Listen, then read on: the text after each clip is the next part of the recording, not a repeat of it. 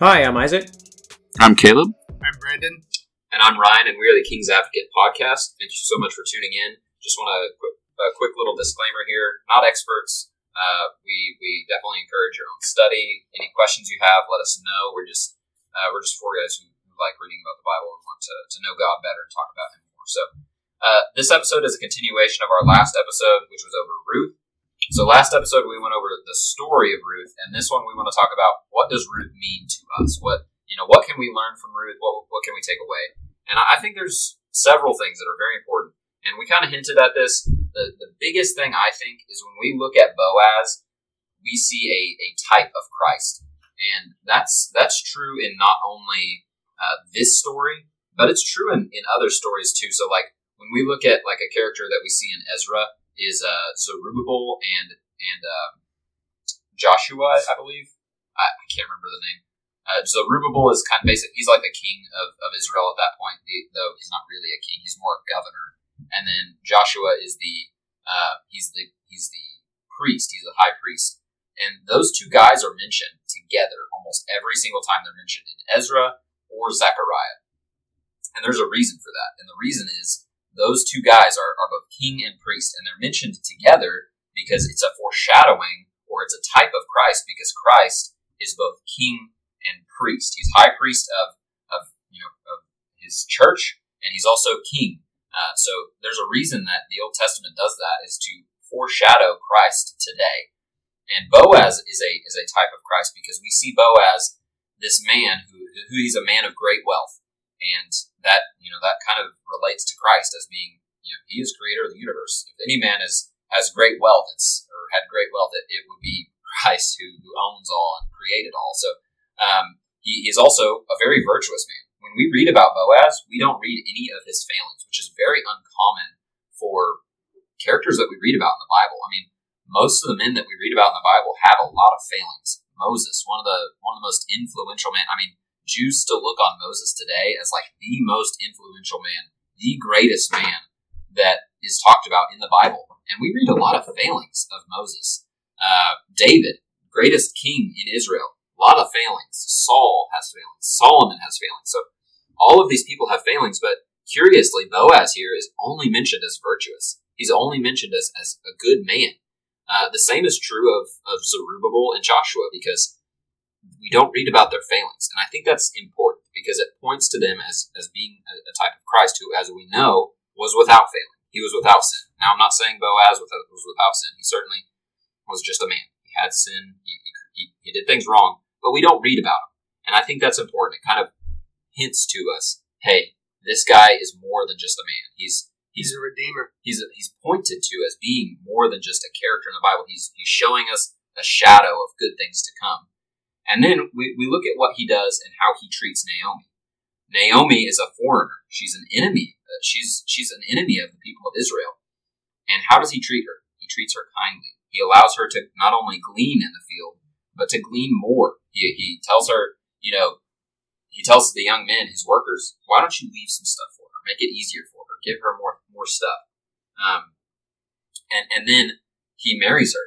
And it says specifically, I believe I read this last time as well, but Ruth 4 and verse 10, moreover, Ruth the Moabitess, the wife of Mahlon, have I purchased to be my wife. I have purchased to be my wife. I think that's important, the word purchased there, because what did Christ do for us? He purchased us with his own blood. The symbology of Boaz here is really strong. The way they break these chapters up, actually, the very beginning of Ruth chapter 4, and this is put in by man, but it says Boaz redeemed Ruth. That's exactly what he did. He redeemed her. He brought her out of her poverty. He gave her a life of wealth. He gave her a child.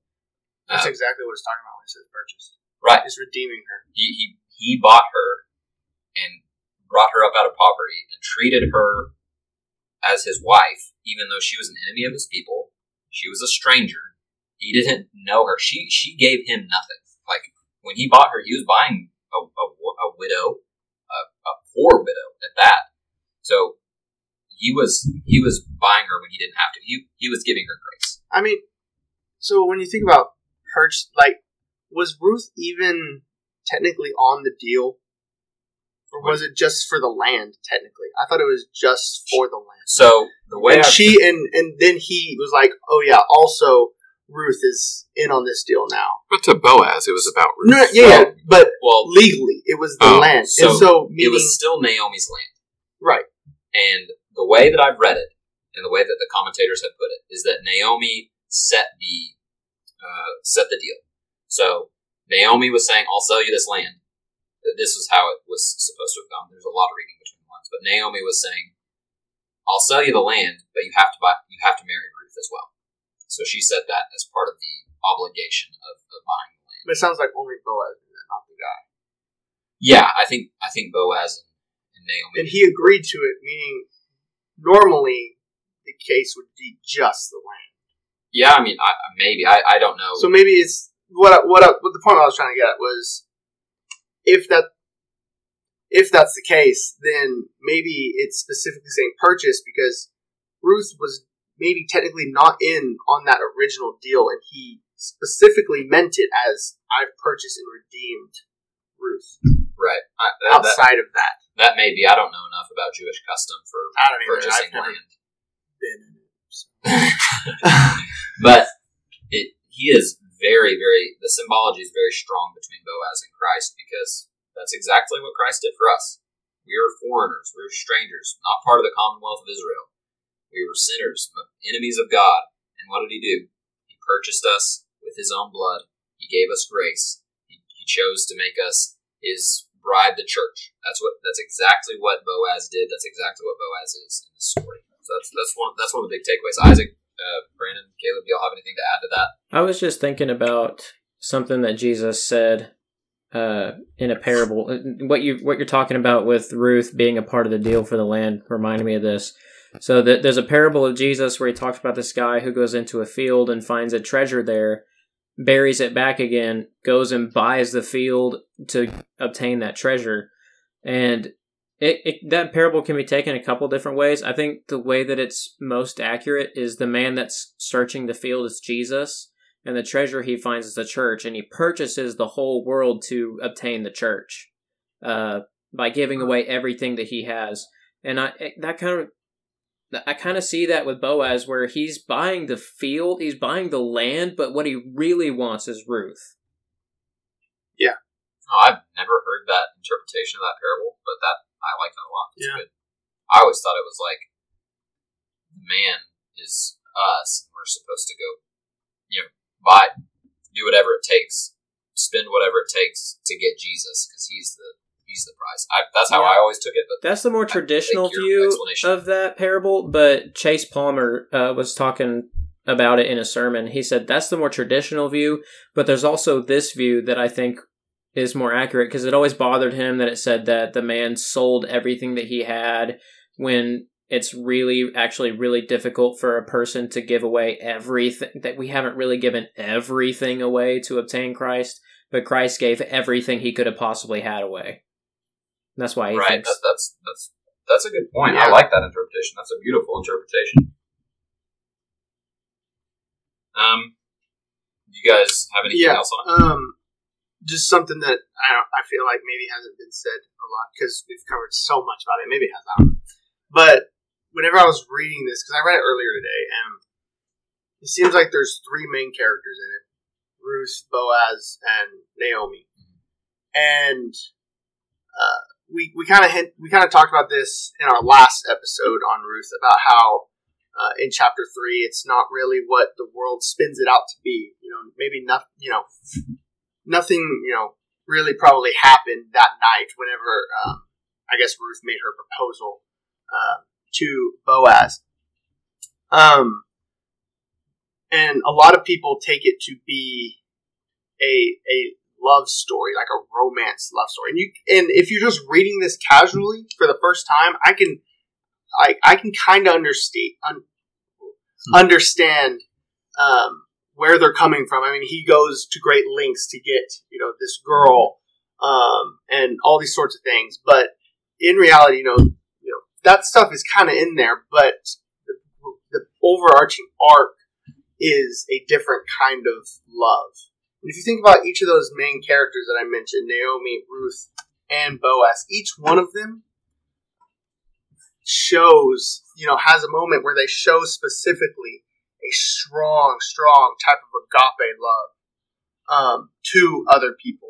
Ruth, for example, in the very first chapter, whenever Naomi is like, you need to go, go find someone else, go back, don't come with me. And she's like, no, I'm going to stay with you, my mother-in-law. After the other sister-in-law left, she's the one that stayed. I think that's a strong type of love. And then we see all in chapter 2, Boaz just treating Ruth, amazing. We talked about how, she's in an unknown place with unknown people in an uncertain time, in the time where every man thought for himself, really. And he treated her with respect. He treated her with love.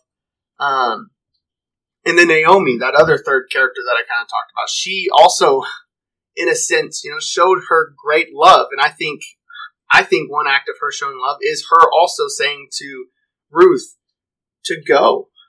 Because at the same time, it was a bad point in time, and Naomi was saying, leave me alone. Yeah. And that's a dangerous spot to be in. A woman, a widow, she's lost her children, she's all on her own. And she could say, stay with me, we're better together, stay with me, all these things. No, go off. I know that I'll be at risk, but go off, find another man, be happy, all these different types of things. And I think that's a strong point in this story of that agape love, that putting other people in front of yourself is like, in all of the characters in this story, each one of them shows that. But that's just something that I kind of thought that we hadn't mentioned. Maybe we did a little bit, but that's just something I wanted to bring up. Yeah, we didn't mention it, but that is absolutely right. I mean, it is a very pretty love story to look at between Boaz and Ruth, because they do choose each other, but it is that agape love. They choose to be with each other. Ruth chooses to be with Boaz. Boaz, more specifically, he chooses Ruth, and even though, like I talked about, it didn't really benefit him to choose Ruth. She didn't bring a dowry. She brought some baggage. I would say she had a husband who had died already. So it's definitely the agape love. And then the last thing I think that I took out of it was wait on the Lord's timing, especially for Ruth. Ruth was married before, as I said just now, that she was married for 10 years to the son of Naomi. She's married for 10 years. She didn't have a child during that time. That is a long time to be without a child and to be married, especially in that time when you don't have any kind of control. So she probably thought she was barren. She probably thought she wasn't going to have children. And then she marries Boaz, and what happens? The Lord gives her a child. It says the Lord gave. What's it say exactly? Gave her conception. Yeah, the Lord gave her conception, and she bare a son. So all of her life up until that point, she had probably thought for at least 10 years, she had probably thought, I'm barren, I'm not going to have children. Yeah. I get Sarah vibes. Yeah, and then what does the Lord do for her? The Lord gives her conception on the Lord's timing and gives her a son who will eventually go on to perpetuate the lineage of Jesus Christ, the Savior of the world. That's amazing. Think about, she probably struggled with that, was sad and unhappy about that, but she continued on. She waited on the Lord's timing, and maybe she didn't know she was waiting on the Lord's timing here. Sometimes we don't know we're waiting on the Lord's timing for things that we want or things that we think we need, and we need to trust God. His timing is good. His timing is better than our timing, for sure. We want things. He gives us the things we need. And he does it in crazy ways. We've talked multiple times in this episode, I think, and most definitely in the other episode, of who Ruth was. She's a Moabite. Yeah. Yep. She did it through a woman who was a widow, who was a Moabite. These are not things that, come immediately to mind when I think of Jesus, right. The guy that died for our sins. Also, thinking of his mother was a virgin. That's not typical, right? You think of things like Paul, he was a murderer. He was someone who threw people in jail. Yep. He does all these things through. Go ahead. Oh, I was going to say, and speaking to that, with how foreign she was, like we were talking, I think we mentioned it last episode, but the Moabites were like pagan. They were enemy to the Israelites, right? And so, and maybe it's a stretch, but I see a little bit of a foreshadowing of the mystery of Christ in this, and that Paul talks about in the New Testament, how that there was never known before that God was going to bring in the outside world, other than just the Jews, into his church and redeem them. That was the mystery of Christ, is that, they thought that only the Israelites, only the Jewish people were going to be God's people, but God brought in even the foreigners, even the ones that, were wicked, and he redeemed them, kind of like Boaz redeems this Moabite foreign woman who came from a foreign land, who probably at one point worshipped pagan gods.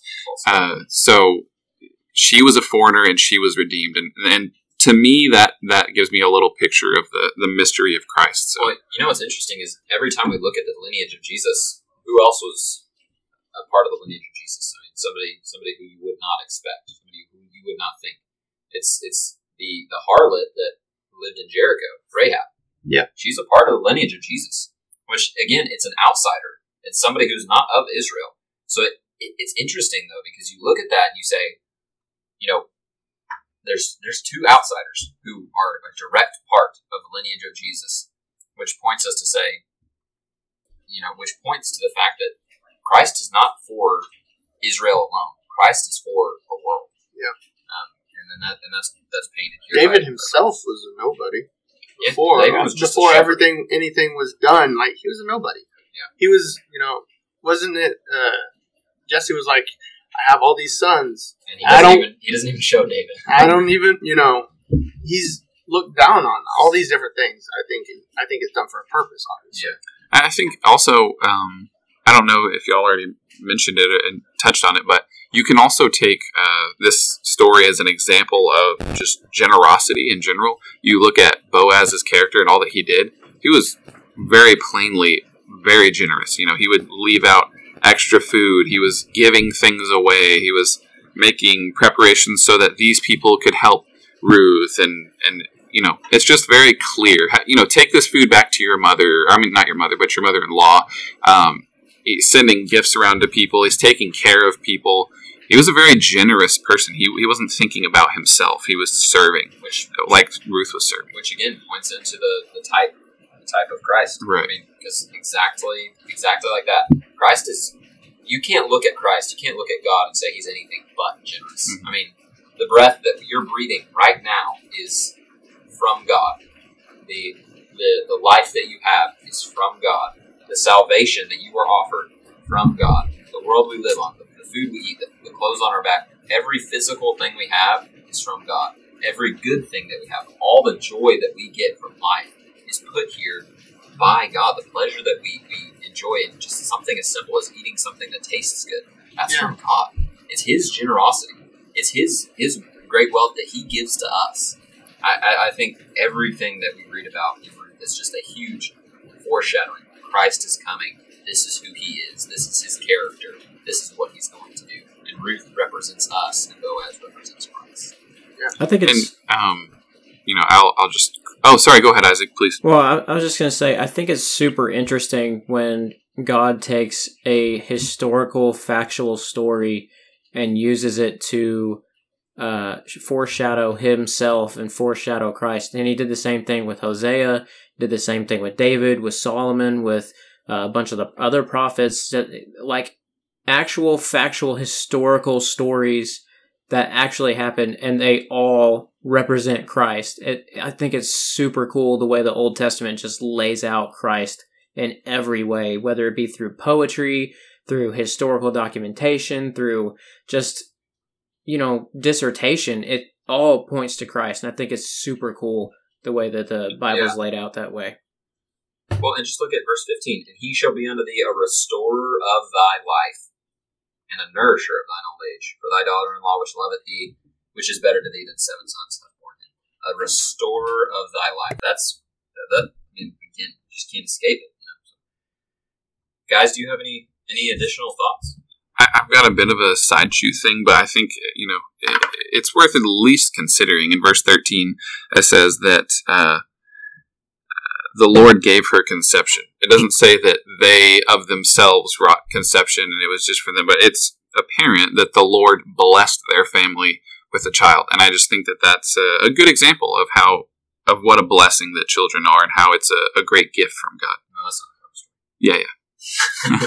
Well, I think that's interesting. Oftentimes, just that this is a little bit off track, but oftentimes we do say, we're trying for a child. Yeah, we had a baby.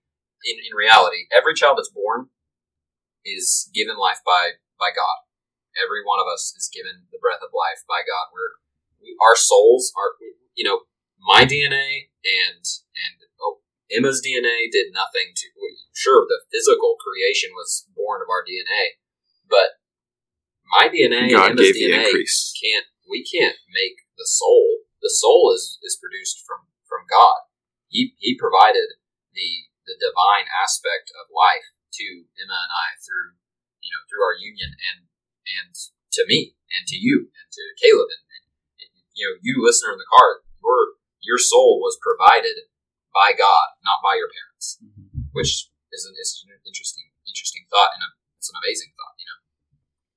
God's a redeemer, and He blesses us with things when we follow Him and we obey Him. So, but I don't have anything else. Isaac, do you have any additional thoughts as to how this applies to our life? I think the only other thing I would say is that, and we talked about this a little bit off air, but I think Ruth perfectly exemplifies a Proverbs 31 woman in the way that she acts and her reputation. Boaz even says, "You are a virtuous woman. Everyone knows you're a virtuous woman. Everyone knows what you've done for my family, for your mother-in-law."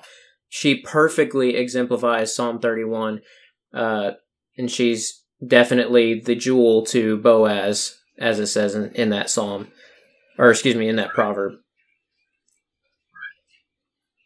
So, I mean, if you're looking for an example to, if any young women are looking for an example to, be like Ruth, be committed, be loving, be coachable even. But, yeah. And young men, be like Boaz. Yeah. I don't know if we pointed it out or not, but in chapter 2, the reapers of that field were pointed out to Boaz. She's been here since the sun rose, she hasn't rested but for a moment, and she's been working all this time. And she requested to go have a job. She was a hard worker. She was out there trying and really giving her effort to what she was doing and being a servant. Both are great examples to be. Yeah, so if you're looking for an example of what to be as a Christian woman, look to that effort and servitude that Ruth put in.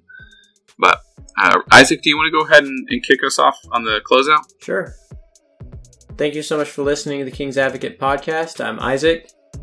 I'm Caleb. I'm Brandon. And I'm Ryan. So thank you so much for listening to the King's Advocate.